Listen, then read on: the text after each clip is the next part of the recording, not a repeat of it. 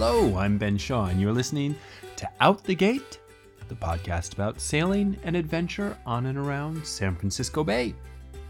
Well, in celebration of Pride Month, which just wrapped up, my guest today is aiming to be the very first trans woman and first openly gay person to sail around the world solo. First, I want to tell you about an opportunity to get out on the water this summer aboard a beautiful 53-foot FAR. Shearwater Sailing, the show's sponsor, is a sailboat charter business run out of Monterey Bay by Kevin Wasbauer. Shearwater Sailing's flagship vessel is a fully equipped FAR 53 named Atalanta. A few months ago, I joined Kevin for a sail on Monterey Bay and can tell you that she is a fun and a fast boat to sail, not to mention beautiful and safe and very comfortable. Well, on July 30th and 31st, Atalanta will be sailing from Monterey to San Francisco and back. If you're interested in a great coastal sailing experience, I encourage you to get in touch with Kevin and join him for one or both of those legs. It's a 15 to 20 hour jaunt.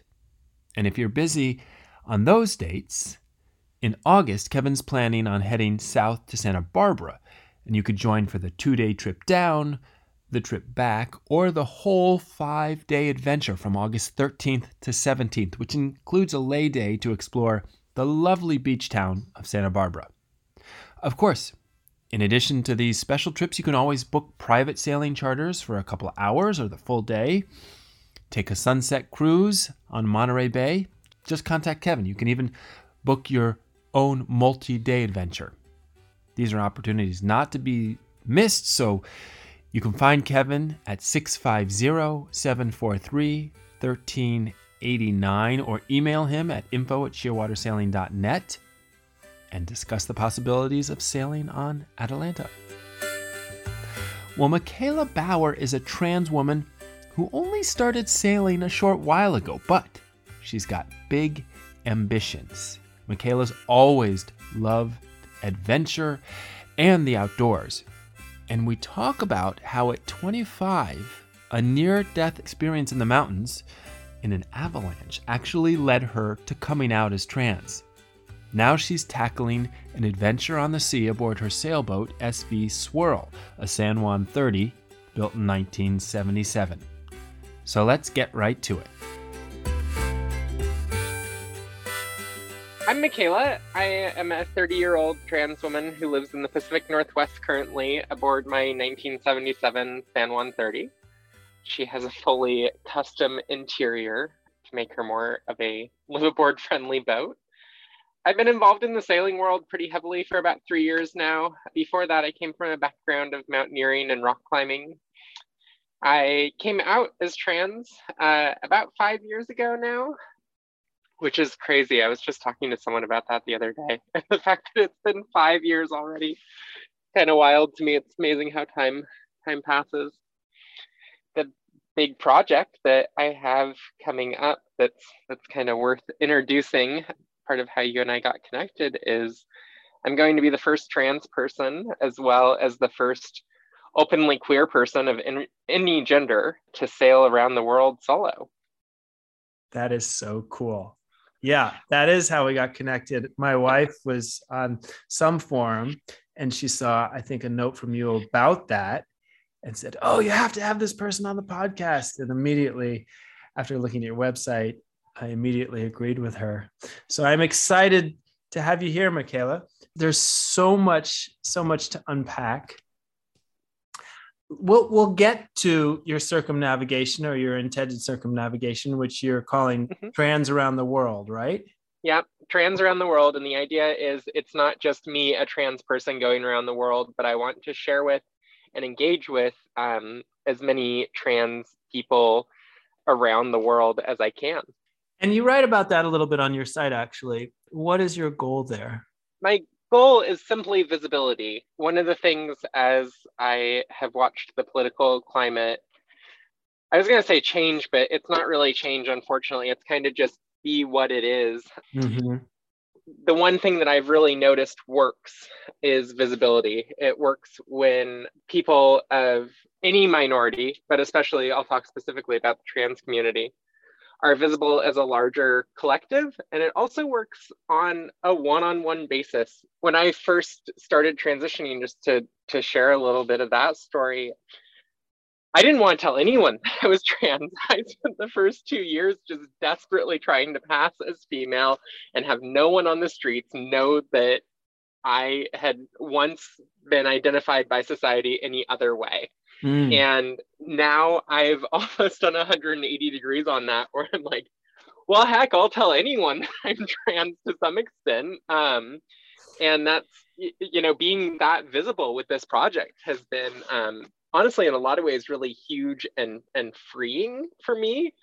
But also the interactions that you get to have with people when you're that upfront and vulnerable with people, I could count on one hand the number of times that it's led to a negative interaction. In general, even the people who sometimes I go into it and I'm like, oh, I kind of know this person's political leanings. Like, I don't know how this is going to go if I tell them that I'm trans right now. And I've never had anything but positive responses and usually engaged conversation.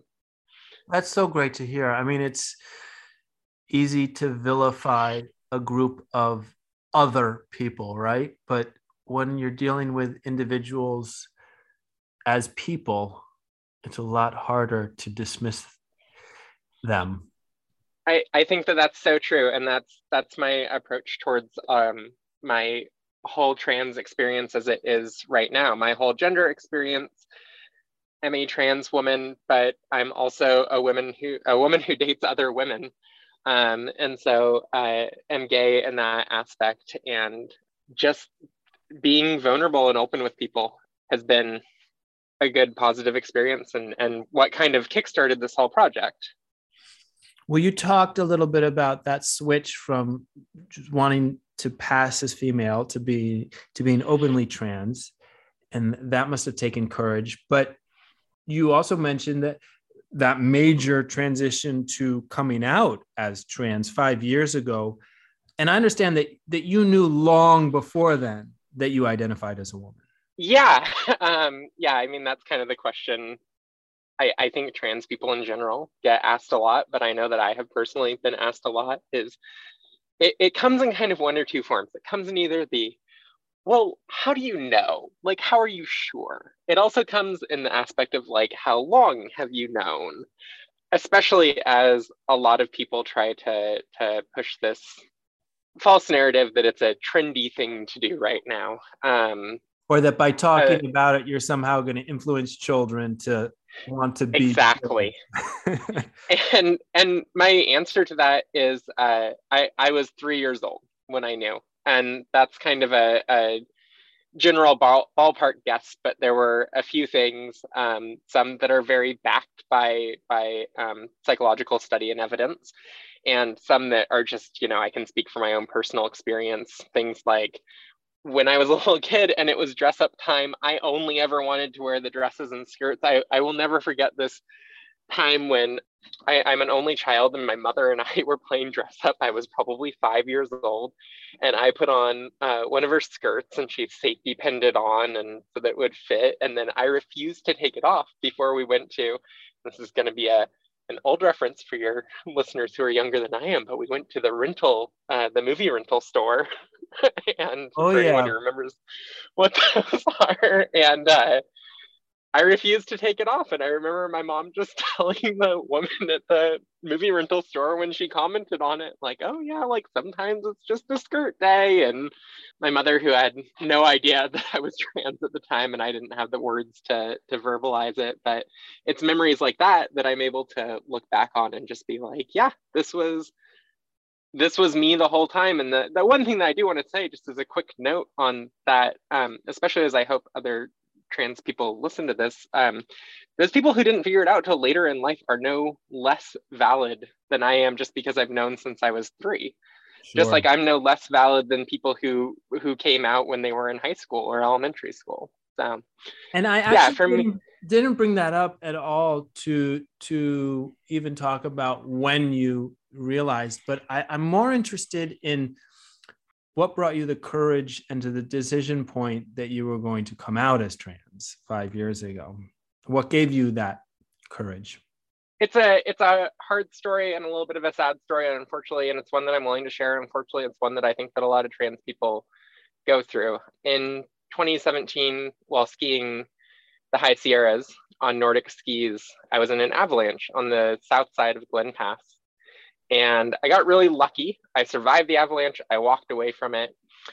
And it gave kind of a start of like, oh, like this was a moment I could have died in. And it wasn't the first time something like that happened, but that was one of the ones where it was like closest, where I was like, ooh, if this had gone like a little bit differently, if I had been somewhere else, this could have ended a lot poorer than it had. And then I sat there and I was reflecting on the fact that for some reason in my life, there was this landmark that I never thought I was going to make it to.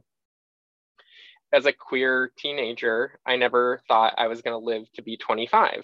I figured that either I would come out as queer and something would happen, or I just wouldn't make it to 25. And I was sitting here 25, I had just been in an avalanche, and I kind of went, shit, this is it. I have to come out. And I was with a partner at the time. We'd been together for about 3 years, and she was one of the most supportive people I've ever experienced in my life. And so I told her, because you got to start somewhere. She was just overwhelmingly supportive and embracing and just wanted to be a part of that journey with me.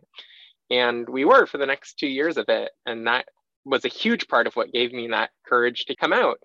And then you just start telling people, you tell your parents at first and you kind of see how it goes. And I got lucky that it went okay.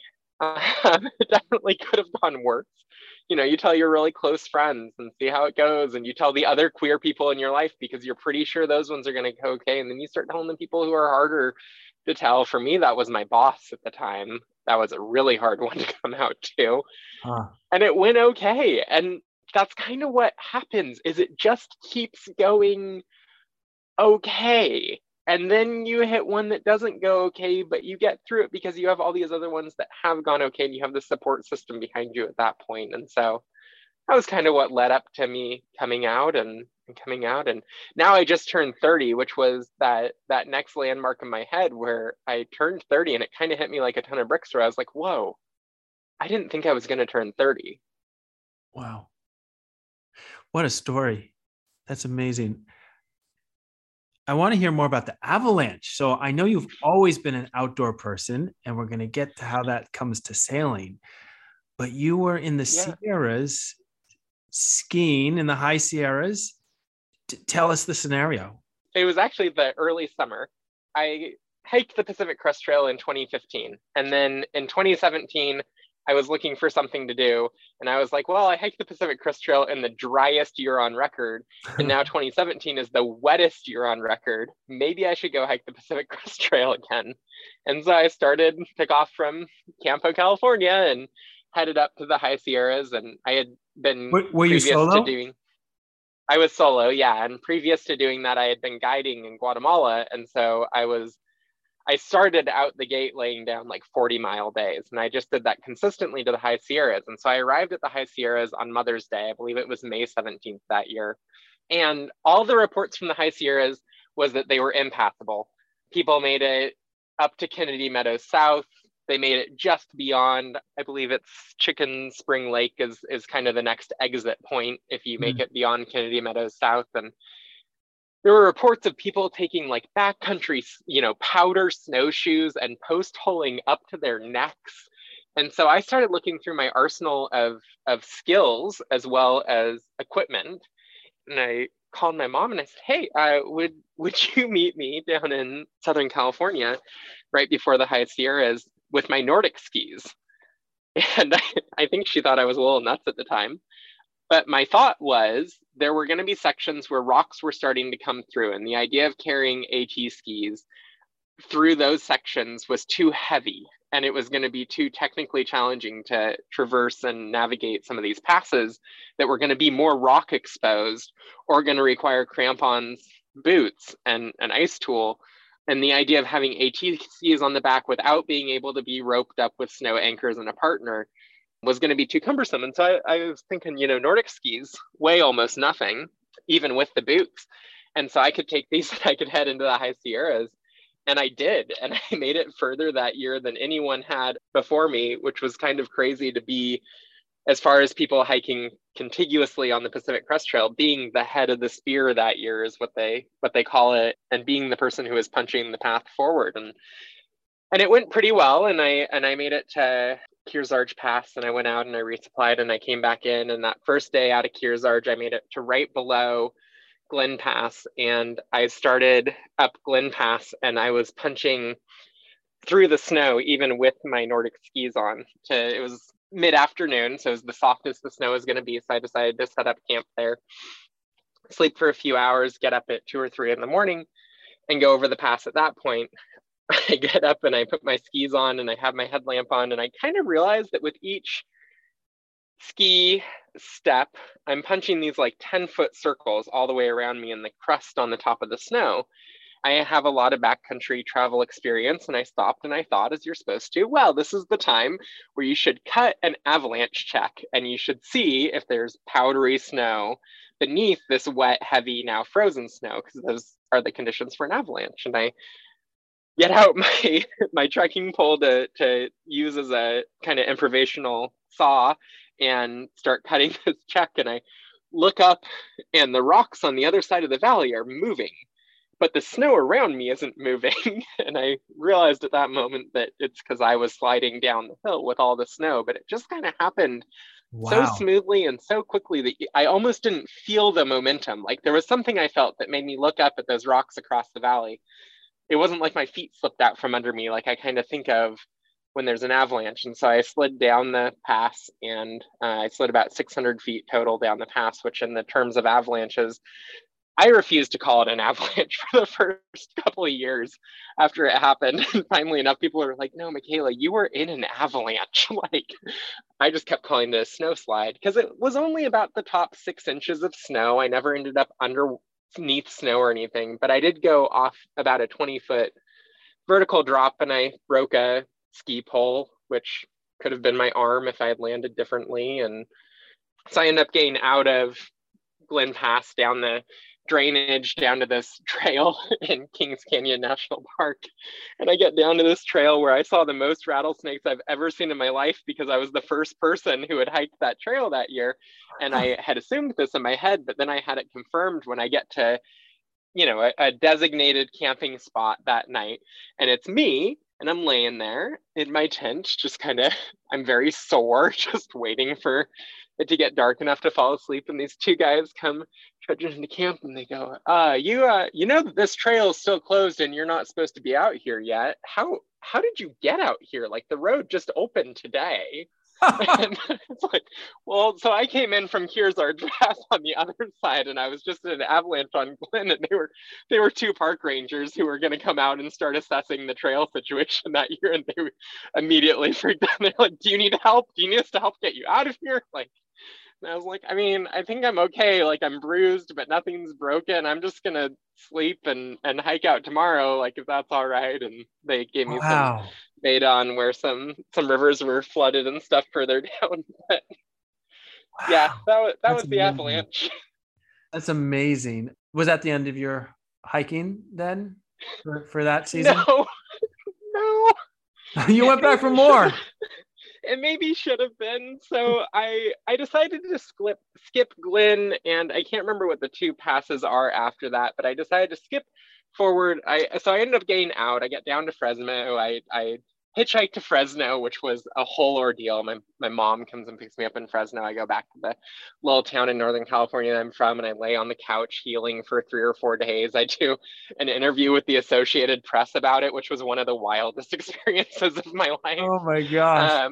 I can link it in your show notes if you want. Yeah, I would love to see that. Do share it. Yeah, and then my mom was like, well, I'm not driving you back down there. Basically, I think she was like, if my daughter wants to go die in the mountains, I'm not going to be a part of facilitating it. And one of my friends who was a game warden at the time, he was like, well, I'm driving down that way if you want to ride. And so he drops me off at Bishop Pass, and I go back in over Bishop and keep going. And it was actually beautiful. I saw some, at that point, a lot of the avalanches that were going to happen, it was kind of amazing what a difference that week made. 3 weeks at that point, I had spent in the mountains in the snow before the avalanche.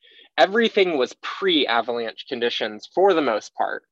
And then going forward, that week, so many happened, and I'm so glad I wasn't out there that week. And so then I was just like traversing these like beautiful avalanche fields with these like trees that were like 3 feet in diameter that had just been snapped like toothpicks. And Wow. I was just happily skiing through on my little Nordic skis. And then I got through Evolution Valley. I got up to the Muir Hut. I got to spend 36 hours in the Muir Hut while I waited out a storm, and I was the only person in the Muir Hut, which is crazy. Like even in the middle of winter, there's always AT ski like guided tours that are going out there, and you never get that. And so that was a really unreal experience. And I get down through Evolution Valley, and it's just stunning. And I see the little log ranger's cabin there had been wiped out by an avalanche. It's like, oh, avalanches everywhere. And then I get to Evolution Creek. There are 2 crossings possible for Evolution Creek. One is the normal crossing. But if you screw up anything in that normal crossing, there's about 2,000 feet of series of waterfalls immediately after it.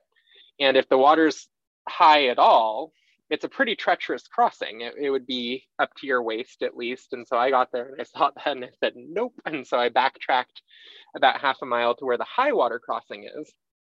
And I crossed successfully there, but I had to get in the water up to my chest in freezing cold, fresh snow melt. Luckily it was, it was kind of like wading across a swimming pool. Like there was no current at all. But it was still a little daunting, and it was extremely cold.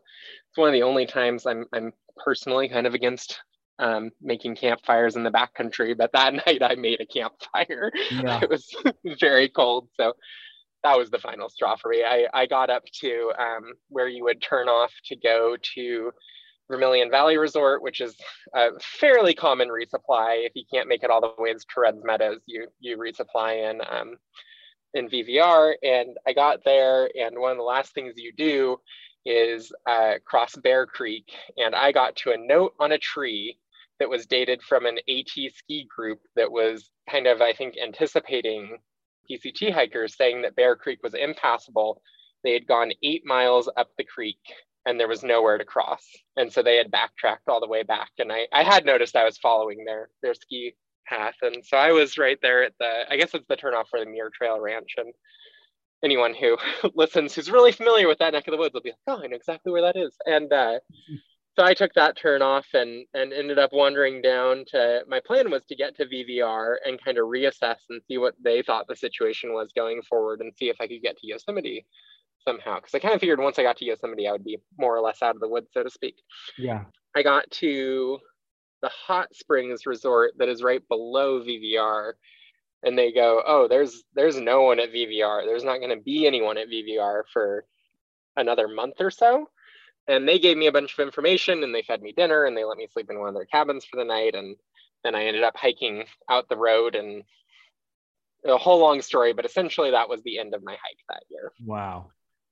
What an adventure. Yeah. Wow. So obviously you have the adventure and the outdoor experience.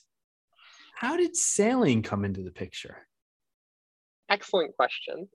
So I grew up with my mom's older brother, did the whole, to some extent, live hard, die fast lifestyle. And he brokered airplanes for a part of his life. And he had a house on the beachfront in Long Beach, or San Clemente rather. And of course, one of the toys that you have to have when you're living that lifestyle is a sailboat. And so he and his girlfriend at the time took off to sail around the world, and they made it as far as central Mexico from Long Beach. I think they took about 8 years to get that far, but I went down several times in that period of time to visit them on their sailboat. And I just thought it was the coolest lifestyle. And of course, the version of sailing I experienced at that time was a Hunter 46, the owner's edition, with the really nice aft cabin. And it has the kind of double V berths that's separated by a wall down the middle. It's a beautiful boat. Staying in these nice, luxury tourist marinas in Mexico, surrounded by fishing boats worth more than I can even think about. I looked at that lifestyle and I went, wow, this is really cool. And there is no way, no matter what I do in my life, that I will ever be able to afford this. I'll enjoy it now while I'm 8 years old and, maybe someday. And then kind of that maybe someday happened. I was 18 years old and I was on this vacation with my high school girlfriend and her family. And we were paddling around Puget Sound in a canoe, and there was this sailboat out on a mooring with a for sale sign and a number. And so I called it. I was like, I want this sailboat. And it was too much money and in too far disrepair. I even, not knowing anything about boats at the time, I looked at it and I went, well, this is too much money for what for what I'm seeing in front of my eyes. And that kind of led to the saga of like, okay, every few years, Michaela goes and looks at a sailboat, assesses, maybe this is the right boat for her. And what I wanted, because it was what I had experienced seeing my uncle in Mexico, was I wanted a floating apartment that sat at a dock and never went anywhere. Because I didn't know that there was this whole other sailing lifestyle where it's not just your toy that you go visit on the weekends, but it's your home, and it can be such an incredible adventure vehicle.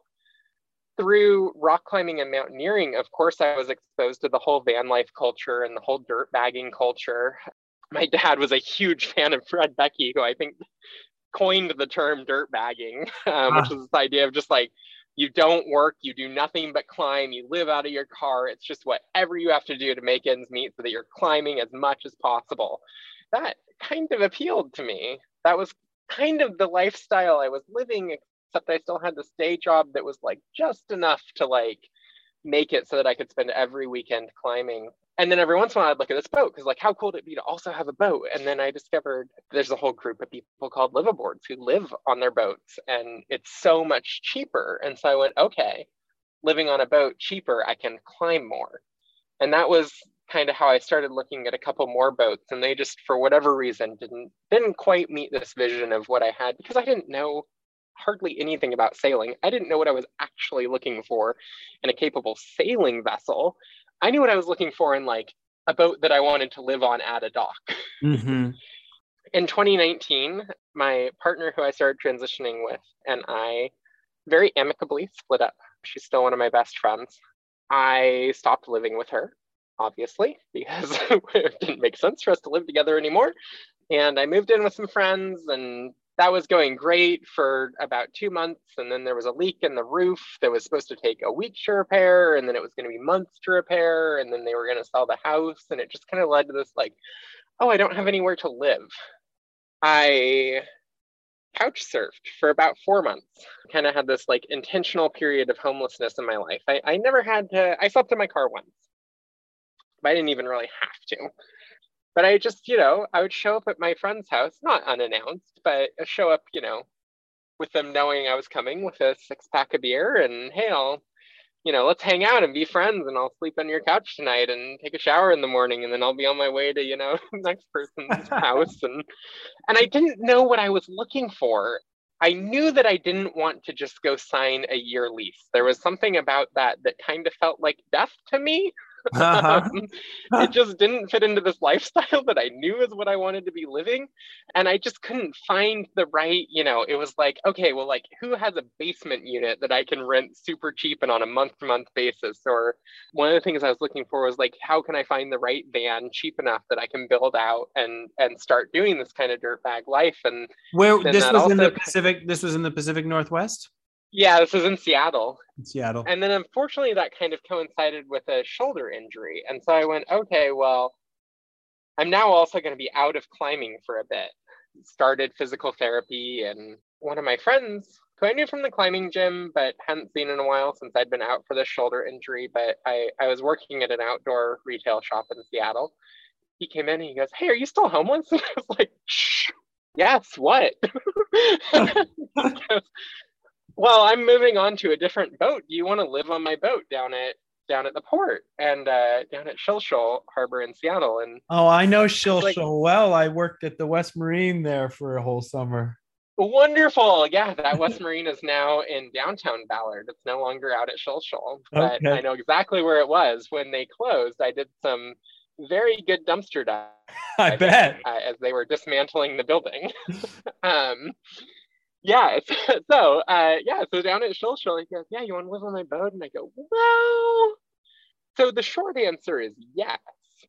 But the longer answer is, I know that you are about to sell your boat, and I also know that you only have 3 months left on your, he bought the boat from someone about 9 months before he was offering it to me, and you can only live on a boat under a live aboard agreement with Shilshole for a year after you buy a boat before you then have to essentially get back on the wait list to have a slip there. And so I was like, I don't want somewhere to live for 3 months and then be screwed again. And he said, "Okay, how about this? You start paying my mortgage right now," which was a little before I was going to actually move on to the boat. "And then you just pay it going forward and I'll sign the title over to you." He said, basically, he said, what the boat is worth, I'm going to lose in 3 months of mortgage. The boat's 30 feet long, 31 feet overall with the outboard mount, and he was in a 45-foot slip, and he had to pay for the whole slip. So he was Wow. hemorrhaging money on this boat. And then you could get the slip for a year. No, I still would have to find somewhere to move the boat in 3 months. But I figured if Got it. I owned the boat, I could find somewhere to move it. Makes sense. Which is exactly what happened. I pretty quickly, when you're paying $700 a month for mortgage, you're real motivated to find somewhere else to put the boat.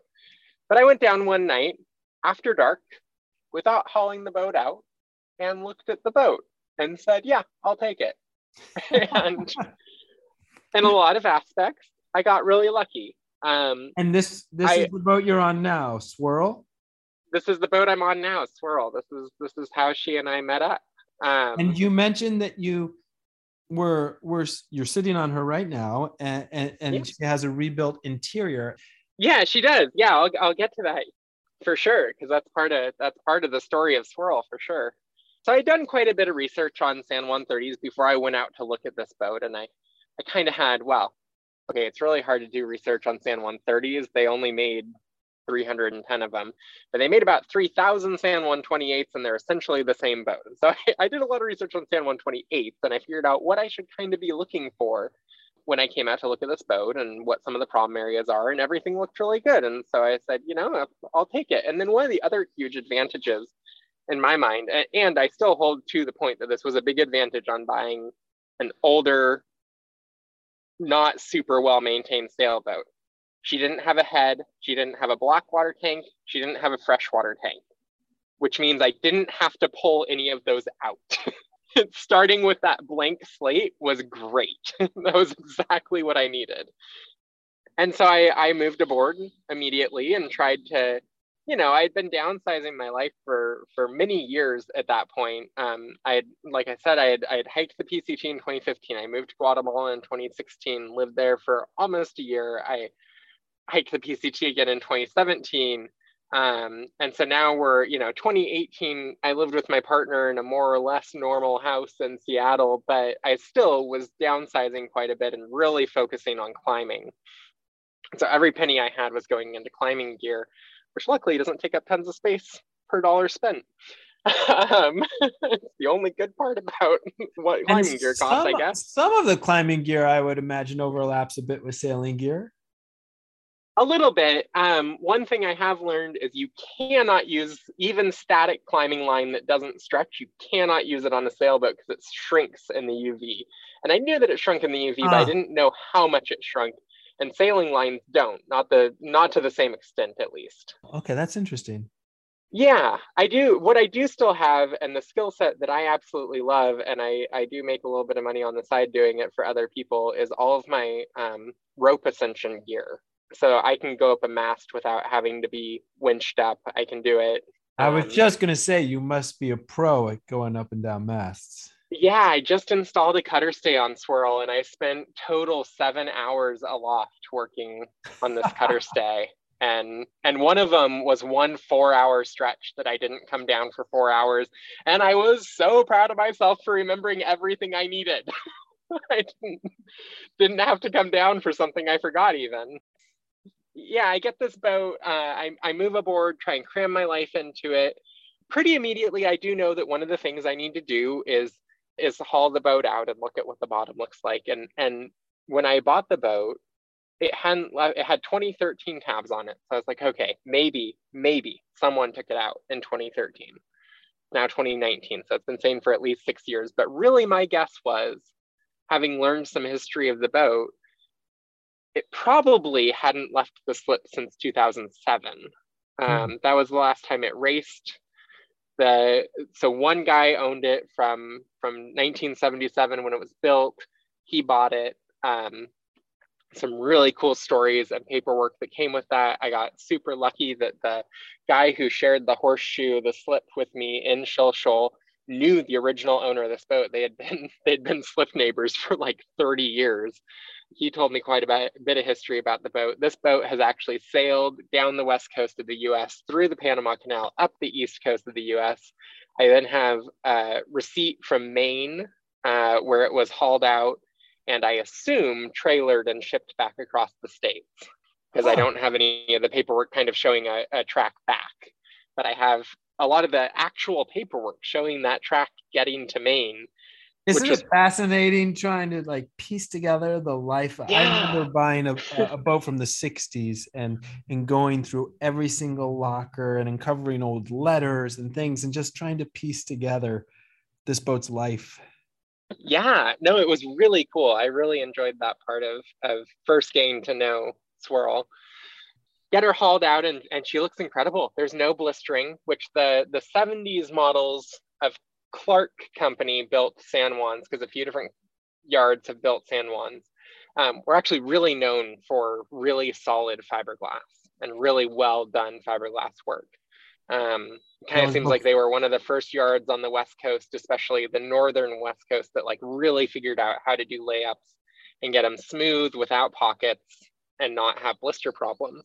So I got super lucky on that one. The other things I got really lucky on was it's pretty clear that someone took this boat all the way down to barrier coat, probably 2 or 3 coats of bottom paint ago. So it doesn't have big chunks of bottom paint flaking off. Like, the bottom looks incredible. That saves you a lot of work. I was just in the yard next to somebody who was taking it down all the way, and I did not envy that. Yeah.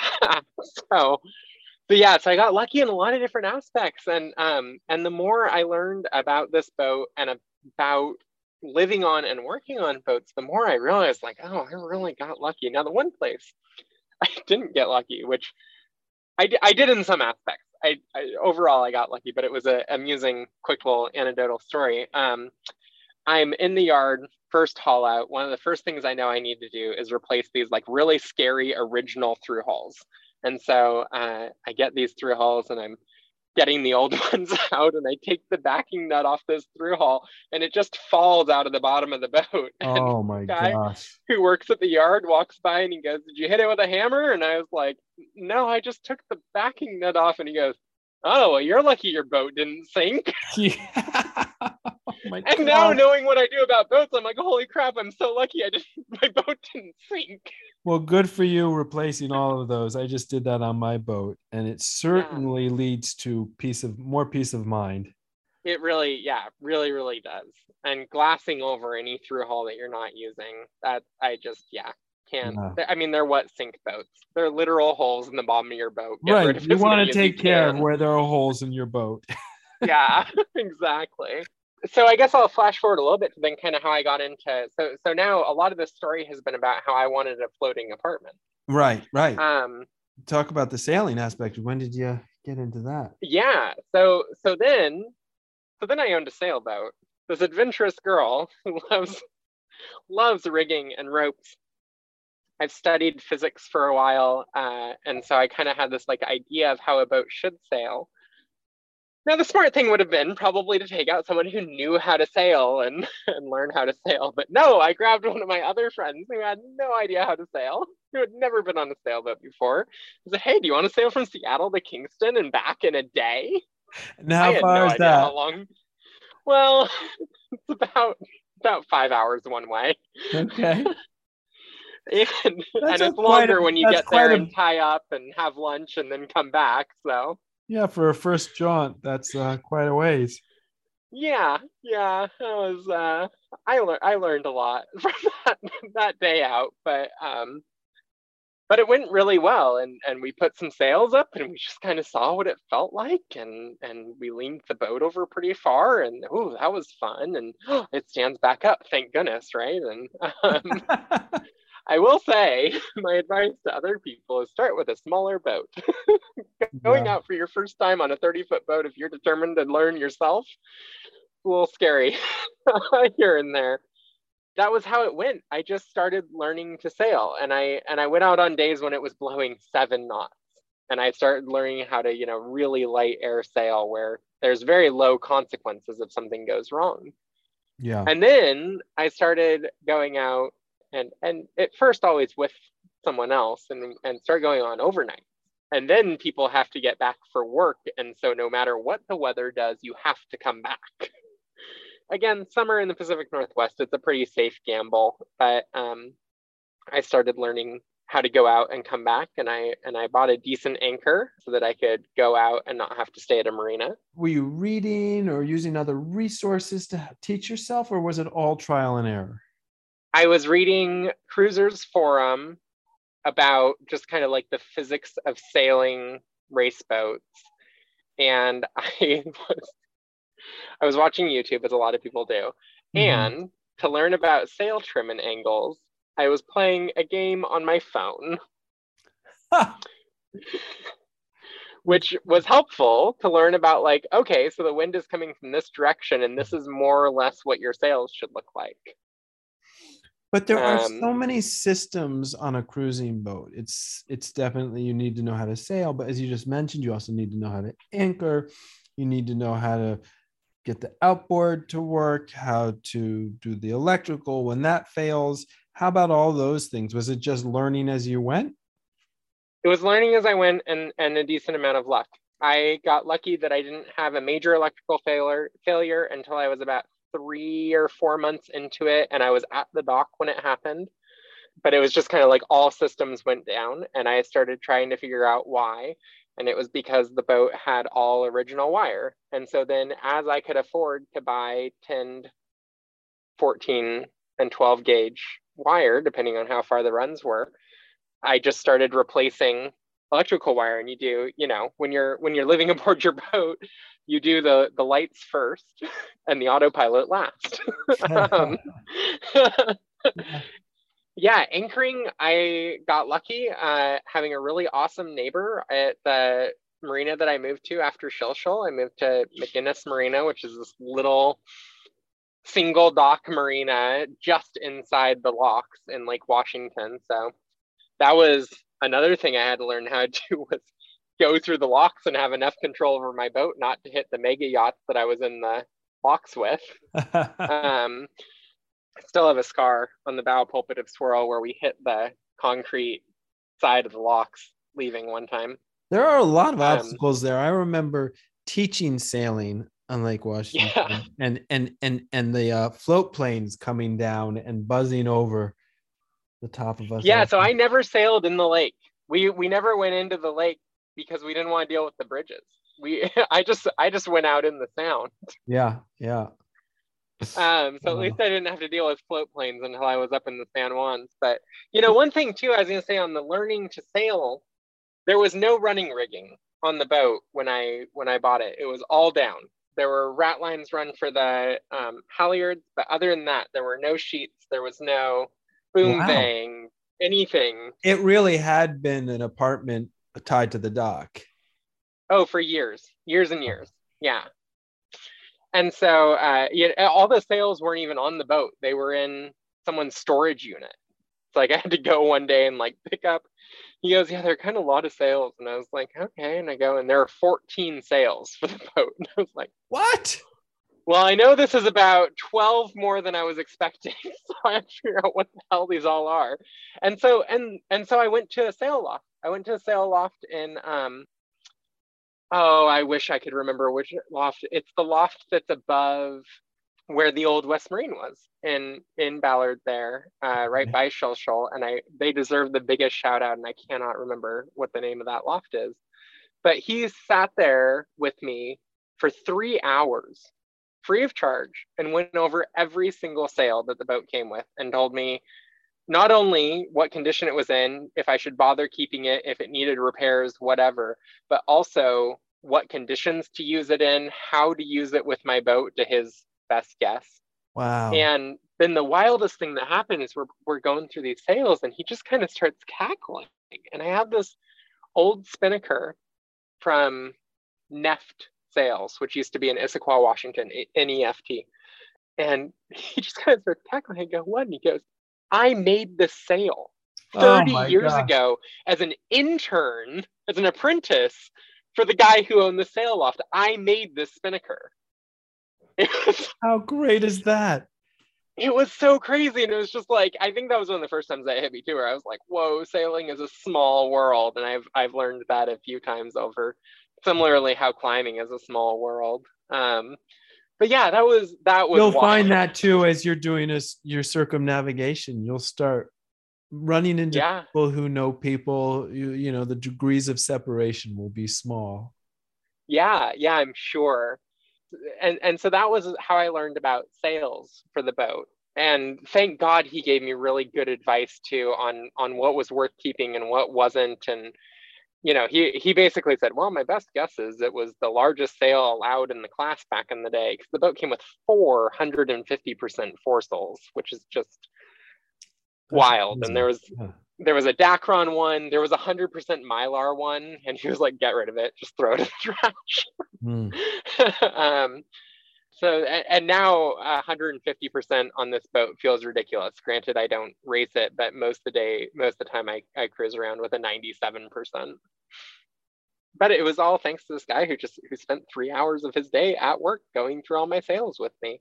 That is wonderful. The sailing community does shine that way. People come out of the woodwork. And when did you reach the point where you said to yourself, A, I want to do a circumnavigation, and B, that you think, I think I feel ready to do a circumnavigation? COVID happened, and I suddenly found myself furloughed and with a lot of time to sail. And so I just started sailing, and I took someone with me, and we left Seattle, and we poked around the Whidbey and Camano Islands for a while, eventually made our way up to the San Juans. But in that first year, I put 1,000 miles into the keel, then gutted the entire interior of the boat and rebuilt it. I'd spent a year dreaming about what I wanted the interior of this boat to look like. And also I'd spent a year chasing mold and mildew. And I decided that all the wood needed to go. And so I gutted the entire boat and I rebuilt it. And that was the most terrifying thing I've ever done in my life. Well, coming out still might have been more terrifying. So maybe the second most terrifying thing I've done in my life, where I finally had a home after having been, you know, more or less homeless there for a little while. I then had a home again and I tore it apart. To the point that I did come to the boatyard one day and I looked at it and I went, crap, I don't know if I can put this back together. And I went back. Were you living on the boat when you did that? No, we rented a cabin in Point Roberts, which was a trip. I lived in Point Roberts while it was cut off from the rest of the world because of COVID, and there were 300 people living there. So I rebuilt the interior, and then the person who was cruising around with me moved off the boat, and I was alone on the boat, and I ended up having to take a job here in Friday Harbor as the pandemic calmed down a little bit, and at least fiscally, we all went back to more or less normality. I started going, I really miss the mountains. Like, I really miss the mountains. Maybe it's time to sell the sailboat and move to the mountains. And I almost bought property in Nevada. and was going to build a little log cabin there. This was when it started. This was last July. I sat down and I went, okay, if I'm going to sell the boat and move to the mountains, am I in 5 years, 10 years, 20 years, going to look back on this and go, crap, like, yeah, I had a really fun time cruising around with Swirl, but I didn't do anything. Like, I just cruised around the Puget Sound. And for a lot of people, that would be enough. That would be incredible. But that's not the background that I come from. I come from this background of like needing to set first ascents or needing to ski the high Sierras or, you know, whatever it was. And so I was like, am I going to look back and go, wow, I kind of just wasted 3 years of my life learning how to sail, and then I never did anything with it. Of course, I would have had good memories from it, but I after a month or so of sitting with that concept, I went, yeah, I'm really gonna sit around and go, I learned how to sail really well. I'm no expert sailor, but I'm a pretty darn good sailor, and I haven't done any single thing of note with it. And so I started looking at things. I was like, okay, I could go around Vancouver Island. A lot of people around here do that. And that's one of the things that, like, it's kind of like a test piece.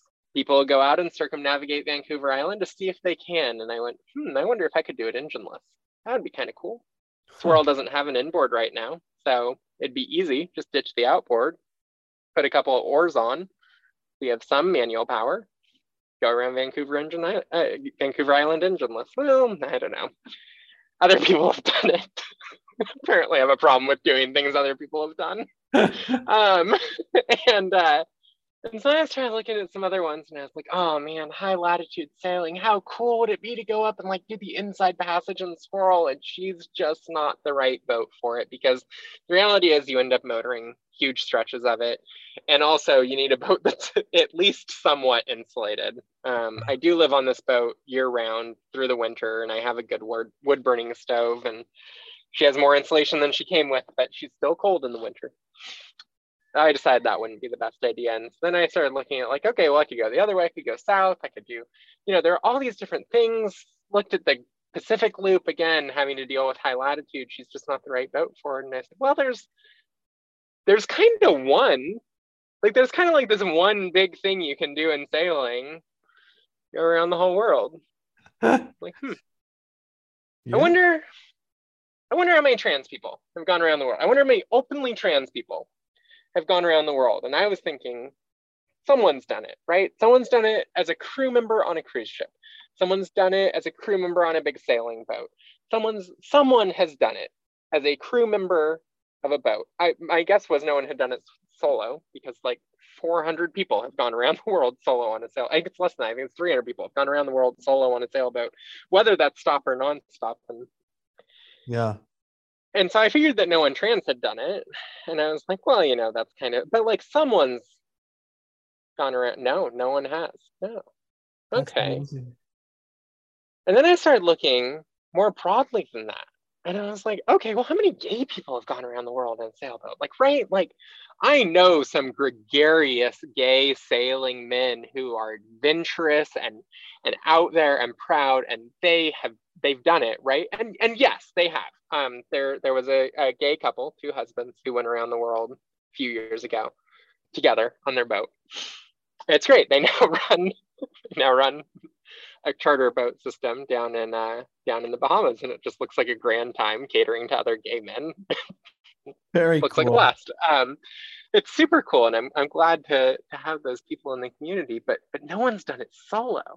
It's like, really? Like no one who's done like the Vendée Globe or something is also openly queer. Like, we have more and more queer athletes every day, and it's awesome, but like none of them have. Okay, well. And then I started thinking about the political situation in the world and how trans people in particular are just under this constant attack. And it just so happened, the serendipity of it, I read a report that day about how a trans girl in Illinois was being kicked off her high school soccer team because she wasn't a girl. And I said, this is bullshit, and it happens every day, and I watch it happen every day. And I, aside from just existing, and I write articles, and I do this like small part, and I like to think I play a little bit bigger part in my direct community. But like, I have this skill set that I have been cultivating my entire life. I have this really awesome knack for risk management.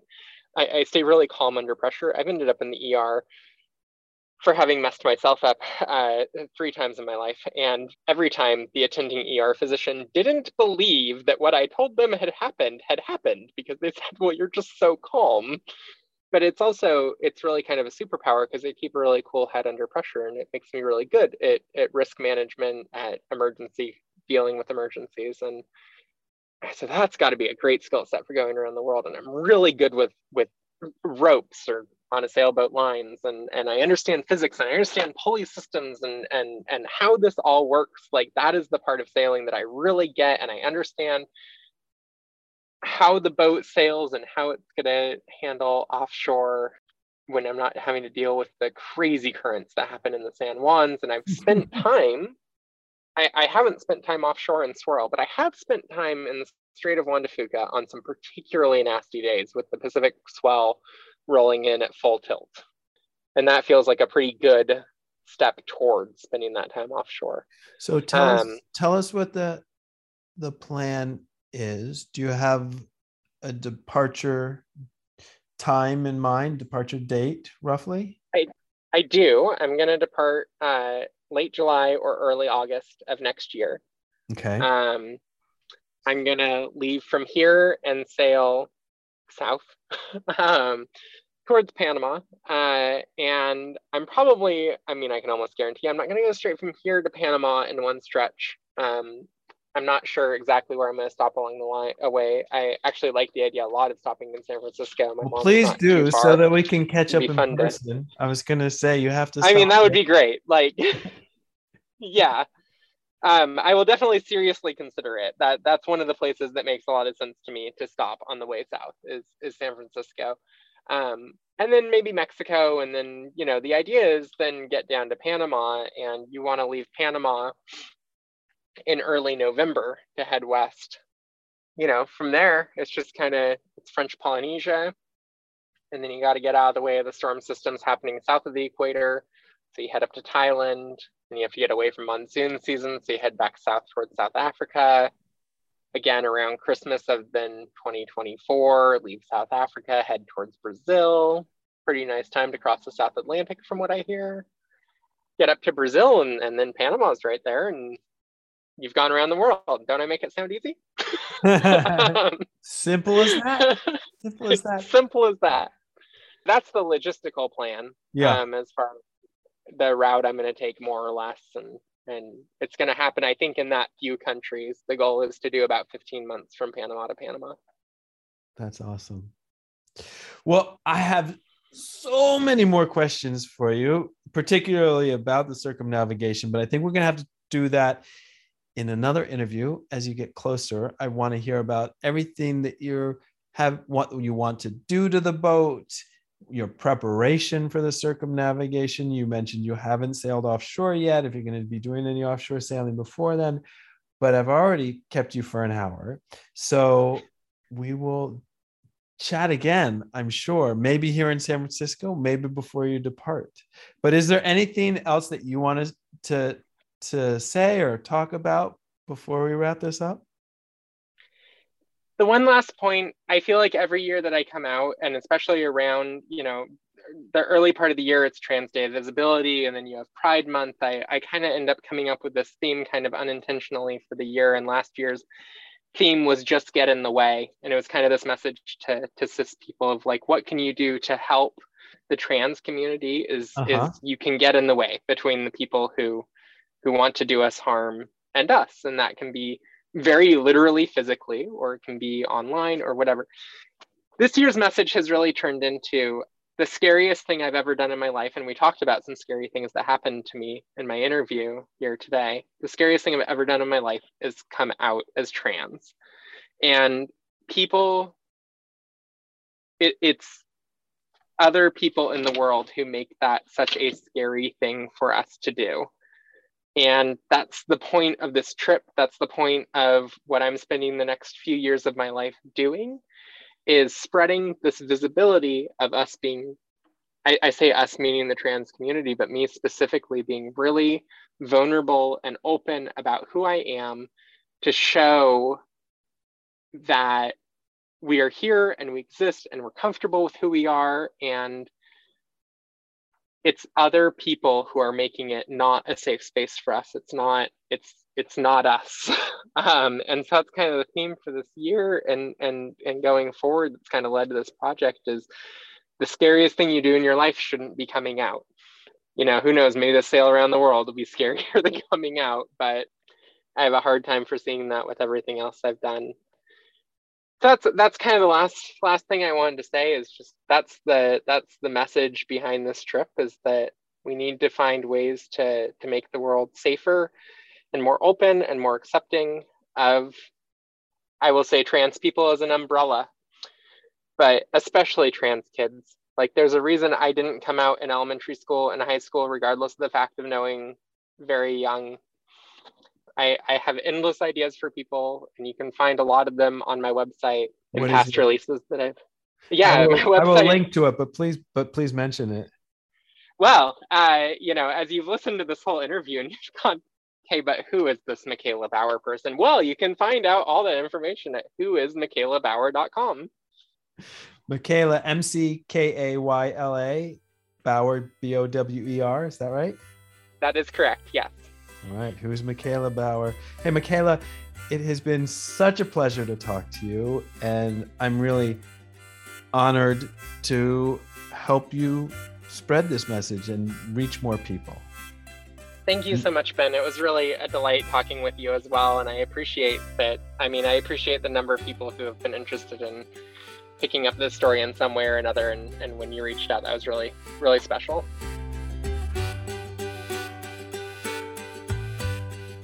As Michaela mentioned, you can read more about her story and her boat at whoismichaelabauer.com.